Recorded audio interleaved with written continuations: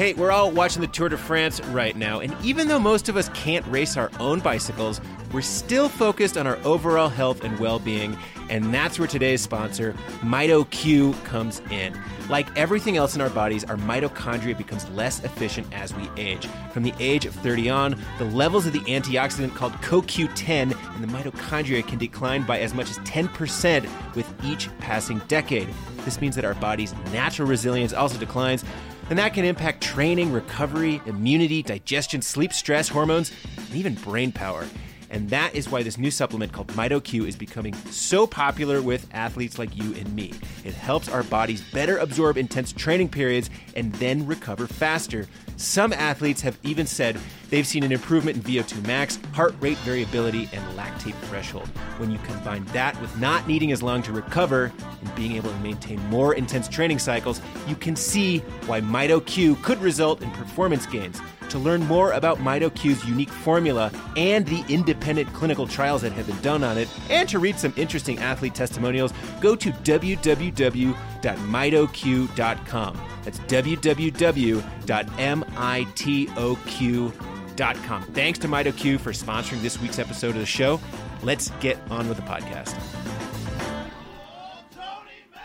Welcome back to the Velo News Podcast. Fred Dreyer coming to you from a tired Sunday morning here at the home offices outside of Boulder, Colorado. I'm tired because I've been watching people race bicycles uphill for the last 2 days in the Pyrenees, and while riding bicycles makes me tired, watching people ride bicycles also makes me so tired. I can't imagine what the Tour de France peloton is feeling like today after the last 2 days in the Pyrenees. We have a great show for you today. We are going to hear from American Neilson Powless after his breakaway on Saturday's big Pyrenean stage, went up and over the Parasord and a couple other big climbs, and Neilson was again out there showing his colors, out there for Team EF Pro Cycling and for America, making us proud. So we're going to hear from him. We also have another dispatch from Andrew Hood and James Start talking about the fans on the Pyrenean climbs, how the Tour has made such efforts to try and keep crowd sizes low, but the fans are still showing up because they love the Tour de France, and the other topics going on at the race. But hey, we got to talk about the action at the front of the race, because the last 2 days have seen some pretty big haymakers thrown in the GC battle. And as we record this Sunday following stage 9, Primoz Roglic has moved into the yellow jersey. Adam Yates saw his grip on yellow evaporate, and Tadej Pogačar has emerged as the most exciting rider of this year's Tour de France so far. So coming to us from an undisclosed location at the foot of the Pyrenees, it is Andrew Hood, the one and only Andrew Hood. Andy, when you look at the GC battle specifically today, the stage into Laruns, what are the biggest talking points that you are left with in the fight for yellow? Well, it's again what we saw, really almost a kind of a replay of Saturday. Pogačar on the move, Jumbo-Visma putting the hammer down, and Egan Bernal kind of hanging on by the skin of his teeth. We saw Bernal looking better today, for sure looking better than he did yesterday. He was speaking to the media in the mix zone after the stage today, sounding a little bit more confident about his chances in this Tour. I think that he might have been knocked off balance a little bit in the first, this kind of aggressive start of this Tour with Jumbo really taking control of the race. But man, for me, Roglic, like you said, in yellow, kind of picking away at Adam Yates. He was kind of just a temporary placeholder almost, I think, for that jersey. He succumbed to the inevitable.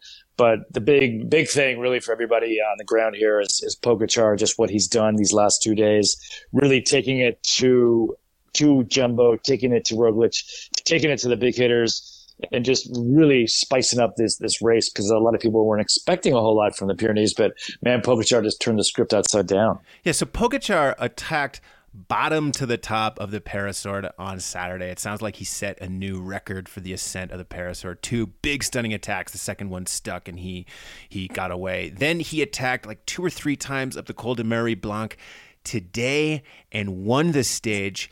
And I gotta just, he's so strong. He's so full of beans, as we like to say. These young kids, they're full of beans. They haven't had their spirits broken by the sport. They want to go and attack and be aggressive. But I keep coming back to the unfortunate situation that happened on Friday, stage 7, where Pogačar got caught in the Team Ineos crosswinds trap and lost 121. So right now, I believe he's like 48 seconds behind. I think he's 6th or 7th place on GC. 48 seconds is nothing. As we all know in the Tour de France, like bad days, you can lose or make up 48 seconds like nothing. But I gotta have to wonder, oh my gosh, how different this race would be if Pogačar and also Richie Porte and Mikel Landa hadn't been caught out in that crosswind stage. I feel like at some point at this year's Tour de France, that crosswind stage is really going to be something that these guys look back on and go, what the heck was I thinking? You know, a question I have for you, though, is Pogačar is obviously strong, but, you know, they gave him a bit of a leash yesterday because he was 121 behind.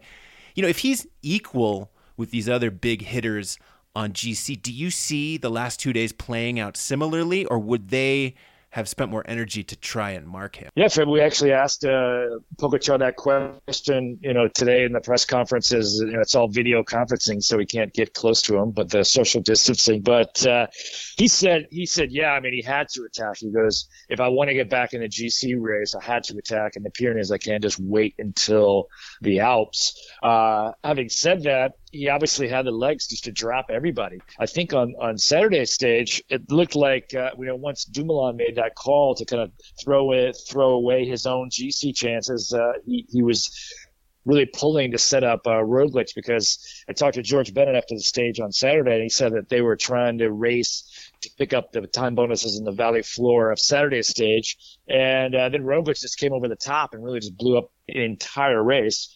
And the same thing happened today. So, you know, he is clearly, along with Roglic, the strongest climber coming out of the Pyrenees. And, you know, what's going to happen in the Alps? You know, we don't know. Will he go kind of back into a little bit more conservative racing style and, you know, try to do that grinding out style of racing that we've seen over the Grand Tours? Or does he keep attacking? I mean, like you said, he's 44 seconds back on GC. You know, and he's about less than 20 seconds off the podium. Not a lot of weakness really in front of him. We got Roglic, Bernal, Guillaume Martin, who's quite the surprise, Bardet and Quintana, and Uran ahead of Pogačar. So, you know, he's got to take it to those guys too. And so I expect Pogačar to keep racing the way. And this is the way he raced last year at the Vuelta. You know, he's young and fearless, man. If he doesn't make any mistakes next week, and then we have this whole transition week going across northern France, there's fear of more echelons on Tuesday's stage along the coast. So he'll be a little bit nervous on that stage, but there's not a lot is going to happen on GC until on Friday's stage going into the edge of the Massif Central. Yeah, boy, if I were Nairo Quintana, Romain Bardet, Guillaume Martin, and Rigoberto Urán, I would be scared right now, because those guys, while they are very strong, as we saw on today's stage, they're in sort of that second group of top climbers on the road. And at least what we saw today, you know, it was Mikel Landa, Tadej Pogačar, Roglic and Bernal, who are really kind of the top climbers, where the other guys look like they're a speed behind. And if Pogačar is that motivated to attack, again, I would be really scared if I were those guys, because you know that he is coming with that youthful exuberance to try and knock them out of the top 5. What do you make of Roglic at this point? So, you know, you wrote a great piece on the site today about how Jumbo-Visma has been targeting these bonus seconds throughout the race, and really Roglic's gap on Bernal right now is predominantly due to bonus seconds that he's gotten from, you know, summit bonuses, stage wins. What do you make of Roglic just in general? Do you feel like he's getting tired? I mean, is he bulletproof? Where do you make of his abilities to hold yellow for the next, you know, almost 2 weeks? That's going to be the big question mark going into the Alps. You know, did Jumbo-Visma come out too strong? Are they burning too many matches early in this race? I mean, they've been really just racing, you know, Wout van Aert won 2 stages, and now he's pulling up he pulled up the first 4 category climb that the Peloton's done in the Grand Tour in 1 year at Port de Balès. Yet Wout van Aert setting the pace all the way up that thing, you know. So are these guys going to be able to hold that same strength all the way to Paris? You know, that's the big question mark, because so many people are uncertain of how long their form's going to last, you know, going into this weird kind of tour after a weird, atypical approach into the Grand Tour racing season, of course, with the COVID stop and everything. So there's a lot of unknown. So, of course, Roglic, went into the Giro last year as the heavy favorite. He kind of went off the rails there and ended up having to scrap really to get third. And then, of course, he came into the Vuelta, intent on making up for that hiccup at the Giro and just, really powered home into victory the overall to win the Vuelta last fall. So, which version of Roglic are we seeing right now? I'd say we're seeing the Vuelta version right now because, he is clearly very confident, looking very strong on the bike. I mean, every time Pogačar jumped, Roglic was all over him. And I think that, to get back that time for Bernal to get back 21 seconds on Roglic, he's going to need more than that because I don't think Roglic is going to be a better time trialist than Bernal in that last time trial, looking all the way at the end of the Tour in the Vosges. So it's going to be very interesting. The question is, does Roglic fade and blow up? Does Bernal get better as this Tour goes on? How far can Pogačar go? And then it could be any of those other second tier guys. Nairo maybe wasn't as sharp today, Sunday, but he could really take wing in the Alps. So it's still wide open. Yeah, when I looked at Roglic's racing over the last 2 days, it's like on one hand, he's being aggressive in that he is going for these time bonuses. But at the other hand, I feel like he is being very conservative. We saw the Parasord when Pogačar made his first attack and Roglic went with him pretty easily. I was thinking he was then going to light it up after he got his gap and try and really drop Bernal, and he didn't. He played it cool. He took the tempo down, waited for the guys to catch back up there, and just seemed okay to chase wheels. Same thing today, after Pogačar went and he bridged to Pogačar, Bernal went and he threw in a dig, and we didn't really see Roglic put a ton of effort on the front until the very last push to the summit where there were time bonuses available. And he almost crashed into Pogačar. That was like a heart stopper moment where those guys rubbed wheels over the summit. Thank God they kept it upright. Otherwise that would have been a complete and utter disaster. But yeah, I'm with you. I mean, this is one of those moments of the Tour de France. He has a lead, it's fragile, he's strong, but there's still so much racing to go. We have the Massif Central, we have these big days in the Alps, and we have stage 17 up to the Col de la Loze. So, Ineos versus Jumbo-Visma, the heavyweight battle of the century, is still very, very much going. A couple other little GC stories that I'm keeping my eye on. Yeah, Nairo Quintana, he looked so strong on the Parasord, and I'm wondering if he's going to make a rebound in the Alps. And then who's going to be the top Frenchman? We have Guillaume Martin versus Romain Bardet in this Frenchman battle of the ages. Big story that came out of Saturday's stage, Andy, was we finally saw, yes, Roglic is indeed the unquestioned team leader for Jumbo-Visma. Tom Dumoulin put a big old pull on the front of the group at the bottom of the race, blew himself up for his team leader and faded back. And now he is definitely a domestique. I mean, what can you say about the significance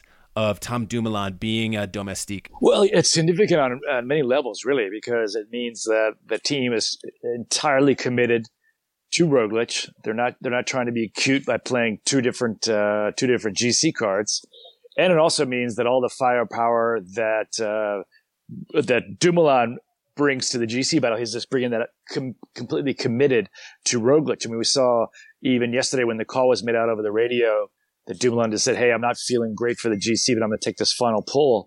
That's on the Paraswar. That's when really the race blew up, and you could see how everyone was really Bernal even said he was struggling to keep the pace that Dumoulin was setting. So Dumoulin as a super domestique is going to be a tremendous bonus to Jumbo-Visma. So in a lot of ways, by having all their cards kind of behind Roglic, that's going to, I think, make that team even stronger than if they were trying to kind of save that second option. And what we also saw on the flip side of that is that all the teams that did come to the Tour this year with a kind of a second or a third even GC option, it's all just been obliterated through this really hard 9 first days of racing. And we've seen that teams like Ineos that brought Carapaz, EF that had kind of the 3 Colombians, the 3 amigos were there. Now it's just down to Iran. Even Nairo and Barguil, it's all for Nairo. So it's really, these Pyrenees has revealed really which teams have the legitimate GC option, and it's almost been, except maybe with the exception of Trek Segafredo, all been whittled down to just one rider, one captain, all in to support that all the way to Paris. So we have the rest day tomorrow on Monday, and then we have flat stage Tuesday, flat stage Wednesday, hilly massif day Thursday, uphill finish hilly day Friday, and then we get ready for the Alps. So Jumbo-Visma now is going to be riding the front for the next 4 to 5 to 6 stages. So the big question I see as we go into the Alps is, Jumbo has to control the race, protect the yellow jersey, and keep everybody healthy and strong for this big brewing battle in the Alps. The test for them, I feel like, is really coming. Well, I think that Ineos can profit from that because Bernal can just ride in the slipstream of Ineos, of Jumbo.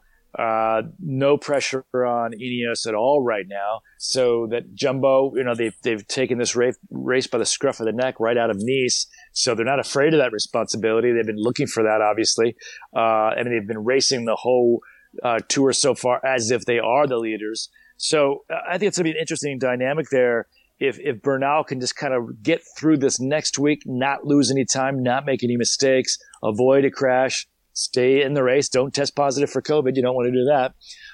And then, go into Grand Colombier, which is, I think, next Sunday. It's a whole nother week from now. By then, Bernal could maybe even be stronger than he is right now and set up a real exciting finale to this Tour de France. Well, we got a great GC storyline to follow. Andrew Hood, thanks so much for calling in from your undisclosed location at the foot of the Pyrenees. We're going to hear from Andrew, Andy, and James a little bit later in the podcast from their dispatch, but we're going to catch up with you in another couple days. So, hey, survive the Buffalo Grill and the French hotel rooms and the long transfers, and we will catch up with you in a couple days. Hey, many of us have heard of supplementing our training with the antioxidant CoQ10 for energy and recovery. Well, today's sponsor, MitoQ, is a unique form of CoQ10 engineered to get inside the mitochondria to help create cellular energy and neutralize free radicals. It helps improve recovery, immunity, digestion, sleep, and stress, all of which will help you train better and be healthier. To learn more about the unique formula, to read some independent clinical trials and some athlete testimonials, go to www.mitoq.com. That's www.mitoq.com. Let's get back to the show. Yeah, it was the team's plan to go in the breakaway, and we had a few guys that we were hoping to go into the breakaway, and I think primarily it was meant to be either Danny Hugh or I think maybe even Alberto, but I think that in the meeting we kind of talked about how yesterday wasn't really a day for recovery for me for the breakaway from the day before, but I still felt pretty good this morning, so I was still in that group of trying to go into the breakaway, and the first move I followed went, so then I found myself in the move, and unfortunately some of our other guys were a little bit further back in the beginning, but I made the breakaway, and we just decided to roll with it because of the guys that were there, and I was hoping if I was fresh enough, then maybe I could pull a nice result, and it was still a nice result. I think close to top 5 or in top 5 maybe, and still able to gain a bit more time on the team classification. So yeah, I think in the end we're still really happy with it, but a little bittersweet to miss out another opportunity. But at the end of the day, I really just played it much smarter than 2 days ago, and it just came down to the fact that I just wasn't good enough today. What happened in that corner?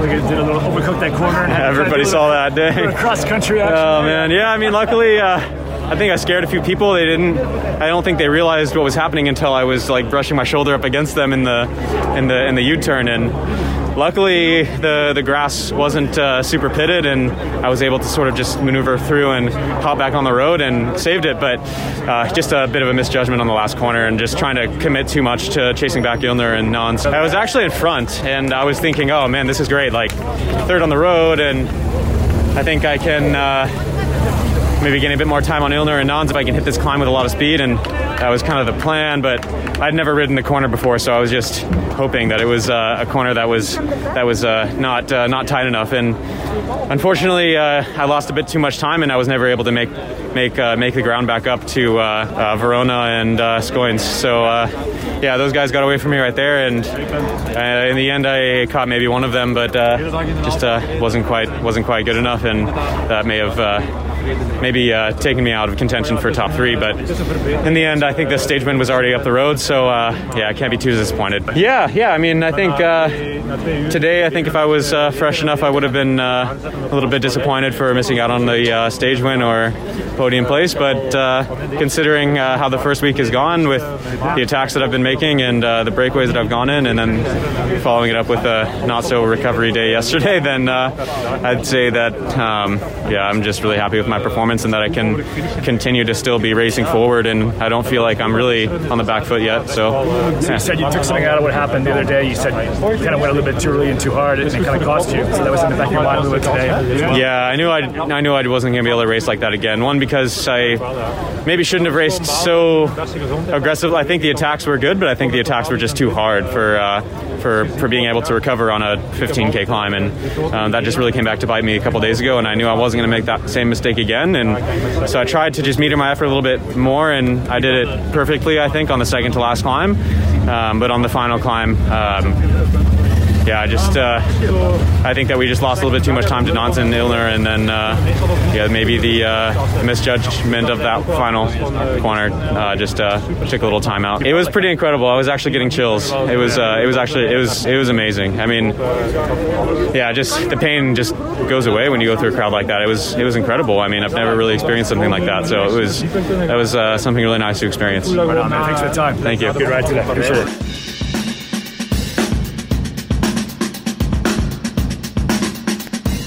Before we get to Andrew Hood and James Start, I want to talk to you guys about an exciting new wrinkle we have with our Active Pass membership. Look, we launched Active Pass about 2 months ago, and since then we've had a ton of signups, and I've gotten a lot of messages from readers, both positive, hey, I love this thing, and also saying, Active Pass is cool, but there's elements of it that don't really apply to me. I'm not super interested in coaching or access to live events. What I really want is the content. I want VeloNews Magazine. I want access to the daily exclusive content and all the stuff you're doing around the Tour de France.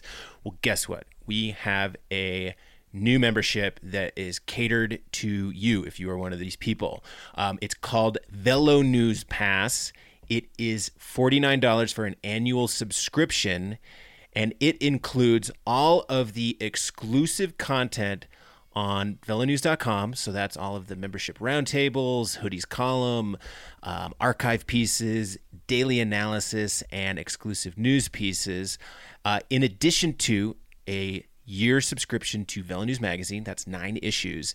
And we're also throwing in the industry deals like pro deals to Jordana, Scratch Labs, some other companies in there. And yeah, that's what's included in the new VeloNews Pass. It's $49. You can learn more or sign up at velonews.com/ActivePass. But this is a new membership product. I'm really excited about it. Again, this was born from a lot of readers and your feedback. So continue to reach out via social media or web letters at velonews.com. And if you want more information on Active Pass or VeloNews Pass, check out velonews.com/ActivePass. Okay, let's hear from Andy Hood and James Start. Welcome back, VeloNews listeners. Andrew Hood here with James Start.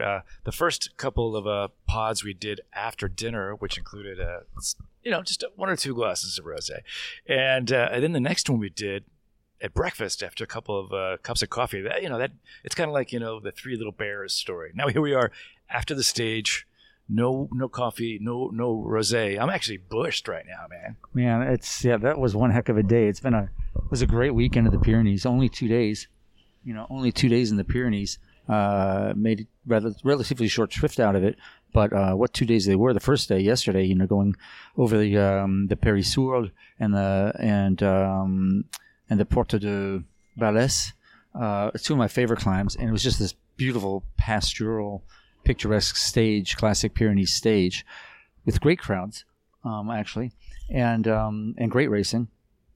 And then today's stage was almost the opposite, with like heavy fogs, mist, little known climbs, but very, very hard climbs, averaging like 9-10% grades, and very, very tricky descents, especially when you can't see the rider in front of you. And let me tell you, I was on a moto and we didn't know where we were going, man. We're just trying to follow something that looked like a bike race in front of us, trying to stay on the road. Yeah, James, tell people what it's like to be in the moto on the photography motorbike. You get that several times during the Tour de France. Just talk us through your day. Well, on a day like today, it's pretty crazy. I mean, you do get a real inside sense of what it's like in the pack, especially when you let the pack pass and you have to pass them double, and they're like, after the descent of the first climb today, it was mayhem. I mean, people were all over the road. It was just, that's how crazy it was, and people, coming back, trying to get a water bottle, coming back, trying to get some rain gear.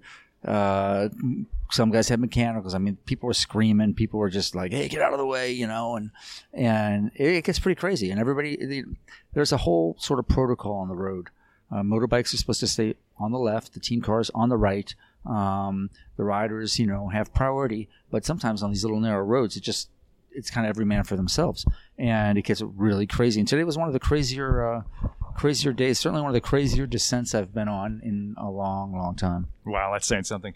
They do have motorbikes for the written press, and I've done that a few times. And it is just a harrowing scene out there sometimes to see just how fast and really how just chaotic the whole race envelope really is. I mean, riders are just going so fast on really sometimes pretty sketchy roads. That's one thing that struck me, was just the tremendous bike handling skills that these elite pros have at this level. Just how fast they can move through the cars, move the bikes. I mean, their motorbikes going everywhere, their cars going everywhere.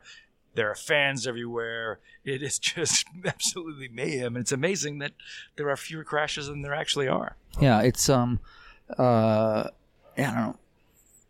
But the only other thing I could think about is like being a New York City bicycle messenger. I mean, you got taxis, you got pedestrians, you got, this and that. It's coming at you from all sides, and it's really crazy. And today's stage was interesting because we didn't go up any big famous climbs. There was no Obisque today. There was no Tourmalet. We went up Col de la Hussards, I think, and it might have been the first time we've ever done it. But really steep, really hard, only like 1,400 meters, so we weren't even out of the tree line until the very end. But just a lethal climb, and the final climb up the Marie Blanc. The Tour goes up that every few years. It's barely 1,000 meters, but it's just steep and relentless. And the favorites, use that to their advantage. I mean, this was the big mano a mano of the Tour so far. I mean, the big names took off their gloves and just started taking punches at each other. A lot of victims, and we got a really much better sense today of who's really going to be in contention for this Tour. Yeah, I've been impressed with how intense the racing was. There was some speculation and talk, even when you're talking to the managers, sometimes they kind of do counterintelligence with you sometimes, and you'll ask them, hey, are you guys doing this? Are you doing that? And they'll oftentimes say the opposite to the media, just to kind of throw, they don't want to give away their tactics to their rivals. There's certain DSs out there who've got such a reputation. You just know that whatever you get from them, you have a better chance of reaching the truth if you say actually the opposite thing. Actually, the opposite. It's very true. And people were saying, well, it's downhill finishes on both days. Breaks will probably stay away. This Tour is so hard. The Alps are so challenging that people are going to kind of keep their powder dry. And that might have actually played out that way if it hadn't been for a young man named Tadej Pogačar, who really just blew up both days of racing. And I just love that guy. I love how he races. He has no fear. And, the fact that he lost that time in the crosswinds, he said today that, obviously it impacted his tactics. I may have liberated him in a sense. He all of a sudden he's not like following. He knows he's got to make time up. He knows he has to attack, and that's what he did. and he blew the race open both days. This day, I think he blew Jumbo-Visma's tactics off the rails, especially on Saturday, and again even today on the Sunday stage. But going back to you're on the roads, James, Saturday, another big talking point was so many fans on the road. We saw at the Périssoir, a little bit less in the Balais, but mainly in the Périssoir. Périssoir, yeah. Those images of fans running alongside the riders. Not everyone had a mask on, or they had it down under their chin, like I have mine right now. So there was a lot of blowback from riders, and teams were out there on social media. I talked to some people this morning at the start saying, please, wear masks, respect the distance to the riders. And today we saw on the final climb today that ASO had put up some rope. Okay. Some, not fencing, not barriers, just a rope with metal poles, mm-hmm. and that did the trick. And people were staying back there, still cheering, still over the side. But the riders had that nice space to get through. It was interesting because I was coming up. I was with Mark Hershey at one point, about 3K to go, and he had this, big shout out to him. Amazing solo ride today. Was 2K short of winning the thing. Still got third in the sprint. Just. What a ride he pulled out of his hat. So he was solo in the last couple K, and I looked up, and we just passed him. I looked up, and it's just a sea of people. And I thought it was just going to be everybody reaching in. But I guess those ropes were there, and they were actually keeping people back just enough. It was interesting. I talked to some of the staff at ASO today, and they were generally happy with yesterday's. There was a lot of crowds, but they said, hey, we can't control everything. They thought that and I have to agree, keeping the campers out, keeping the cars down, changed things a lot. So there was a lot of people up there, but everybody that got up on the Périssoir yesterday either hiked or rode their bike. And that's a different crowd. They're not partying in the campers for 3 days, drinking and whatever. They maybe had a sandwich in their back pocket, maybe a picnic in a backpack, but there was not the same hysteria.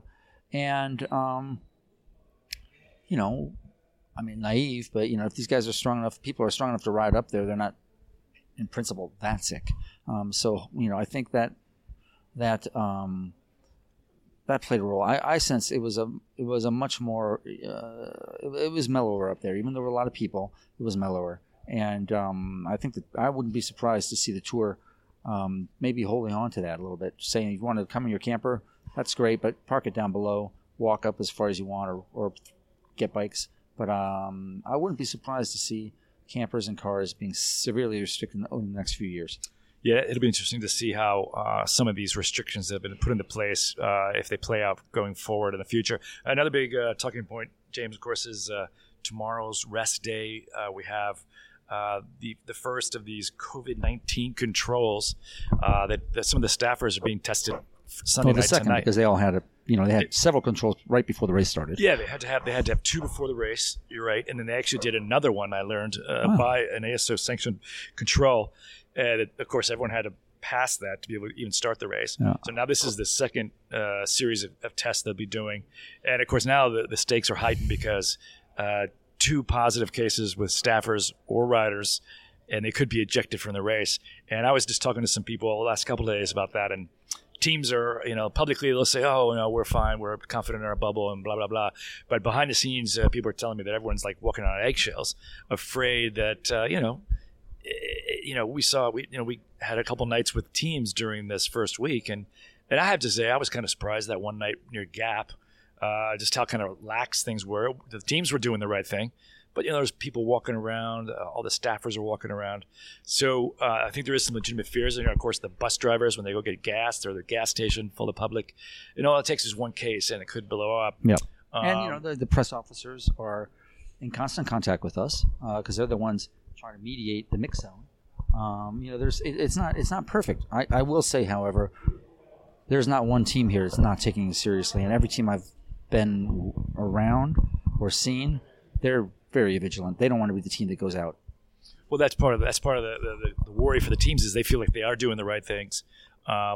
We've even heard stories of some teams that have the money are going in with these hazmat teams going into the hotels before the riders arrive and sanitizing the entire place, going into even the hotel kitchens and the public spaces and wiping everything down and just blasting out the rooms to make sure there's no risk of infection. So that's a story that's going to be, it could blow up tomorrow perhaps. They do have this mobile lab on site that's going to be able to provide kind of this fast turnaround on a second test, because they're saying that if someone does test positive, they'll at least have a chance to do a second follow-up test to make sure that it's not kind of one of these false positives. But that is going to be a big talking point. So, what else did you get out of these 2 days here in the Pyrenees? I mean, you're seeing Pogačar attacking Roglic now in yellow, thanks to time bonuses. We were just crunching the numbers there. He's 21-second difference to Bernal, all-time bonuses. Bernal and Roglic would be tied on real time. So 21 seconds, I mean, there have been tours won by less than 21 seconds, so it's a significant amount. Yeah, and I thought it was really interesting to see. Yesterday Quintana looked very good. Today, not quite so good. Yesterday Bardet looked very good. Today, a little bit less. Who is Guillaume Martin? He's still in third place, even though he lost a little time today. Yesterday was very strong. The dust has not settled. And this is going to be one of those tours, I think, with a lot of come and go with form. Guys are going to be looking really good one day, and the next day or a couple of days later, maybe not so good. Yesterday, Bernal didn't look that good. He hasn't looked that good. And today, he was the one really pushing and driving it, and he's not very far back. And, Roglic now and Jumbo, they have now taken the initiative, gone out there, taken control of the race. They got the yellow jersey. Everybody's going to be following him for the whole next week. They've been riding on the front a lot already this week. Is that going to take its toll? 21 seconds goes pretty fast in 2,000-meter climbs in the high Alps. And Bernal could be, I think he's calculating, peaking in that third week. And if he does, that could be trouble. Yeah. Well, that's going to be very interesting to see Bernal. He did come out today sounding very confident, more confident than he sounded really in this whole race. He was in the mix zone there after the stage today, pretty relaxed, just saying how, he admitted he's not in an ideal position right now, but he said he's actually been feeling better and stronger as the race unfolded. He had that back problem coming out of the Dauphiné, which was kind of a concern. He seems to have gotten through that. Ineos has been kind of a hot and cold during this race, but we saw them pull their trick in the crosswinds on Friday, which took out Pogačar. And then, of course, James, I know someone dear to your heart, Pinot. Pinot had his inevitable collapse, man. What happened with that? He was on my fantasy cycling. I have to admit, what happened to Pinot? Well, he crashed. As director, stage one. Yeah, stage one. Didn't seem like it was that bad, but as his director said, to be honest, we've done a pretty decent job of kind of hiding it, but he was clearly, that took its toll, and he wasn't recovering. He was not as good as he was at the Criterium Dauphiné a couple of weeks before, and he just, shattered. He tried again today. He went out in the early break. He has all the rope to run now in the world, and he got dropped out of that. He's not there. I don't, he's obviously going to hope to salvage his tour with a stage win. I hope he finishes the tour, but maybe he needs to think about dropping out and focusing on one of the other tours. Yeah, I mean, he was even saying, of course, this is kind of finish line frustration yesterday, saying how this even could be a point of inflection in his career. Maybe he seemed to suggest even that his ambitions for winning the tour, or focusing on the tour, is a GC obsession for him. Perhaps turn the page on that and maybe just become a stage hunter, or maybe for Galilee Pinot, if he goes to the just like Bardet this year, all that pressure that's piled on those French riders, who's going to be the next French rider to win the Tour de France? It must be hard for those guys to have all that media attention on them all the time. And as soon as they're third one year, or they win the Dauphiné, it's like, whoa, you're the next Bernard Hinault. So I can understand, like, even Bardet this year was going to skip the Tour because the Olympics were there, but he was going to go to the Giro just for something different. Yeah, it's kind of crazy, and it's really crazy when you mentioned Bardet. They're almost the same age, and if you look at their careers, it's almost uncanny. When one is collapsing, the other is shining. And it just there's this back and forth in their two careers. But yeah, I mean, don't forget, Pinot already got third on the Tour in 2014, but he struggled to confirm that. And actually, the last 2 years, he focused on the Giro to get away from it. Won some stages, fourth at least once. Seemed to rebuild, or that wasn't. No, last year he had a great Tour, and then so it was the 2 years previous. But seemed to come back a little more mature, more confident. He's very relaxed. And it just all fell apart for him. And I really feel bad because he's a really nice guy. And I think I love watching that guy climb. He's one of the most beautiful climbers I've ever seen. But keeping it all together is a whole other thing. Yeah, and of course, so now all the French hopes kind of rest on Bardet. Tell us more about Guillaume Martin, Cofidis, man. Third place. He's riding pretty damn good. I really like Guillaume Martin. He's one of my absolute favorite riders. He's so engaging. The guy's written. I did a feature. I've done maybe 2 features on him this year at Velo News. He's a the true philosopher cyclist. I mean, he wrote a book on Socrates and cycling, comparing ancient, and he had like this makeshift team of ancient Greek philosophers writing their first Tour de France. It's really funny and witty. He's very smart. And he's already writing a second book. Very engaging. You sit down with him, you're going to get good quotes. And you might have to come up with some yourself because he's going to ask you some questions too. It's like a conversation when you talk to him. After listening to Adam Yates and Primo Roglic in these press conferences, man, I hope he gets. Hope we get a press conference at least one day with Mr. Martin. Yeah, he's been just riding so well all year. Got third in the Ventoux Classic. He's right there at the Dauphiné. I mean, he really nailed his training, and his training was basically done on the farm.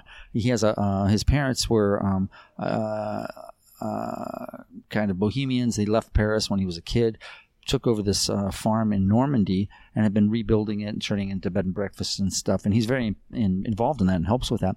But that's where he did his confinement. And they have a couple of acres on the farm. And he had like a little mountain bike path that he could like do laps around. And then his Zwift stuff.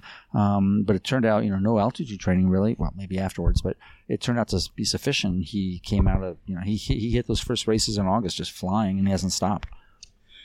Well, tonight we're staying in Po. We decided to stay 2 nights in the same town, and instead of making the drive. So tomorrow, how far is the drive tomorrow? About 4 or 5 hours, maybe. Yeah, 4 or 5 hours, maybe 4 hours. Depends how fast you go. It's going to be a long day in the car tomorrow. But James drives. He's a safe driver. He drives like a grandpa. Mr. Magoo, we call him. Mr. Magoo, yeah. That's the first time that's happened, but that's okay. Well, we're a little tongue-in-cheek when we say that. And I'll be, sleeping in the side, enjoying the ride. It's been great having James be the driver. I mean, I've been coming many years to the Tour de France, and I always got most of the driving responsibility. So I have to say, I don't mind being the co-pilot. Man. We got off that mountain in pretty good time last night. Yeah, we did. Get off the mountain. As long as there's some good tunes. Yeah, good music, good company, and everything works out in the Tour in the end. So we'll bid adieu from stage 9 of the Tour de France, and we'll catch up in a few more days. Yeah, can't wait. It's going to be great. The next stages are going to be interesting for different reasons.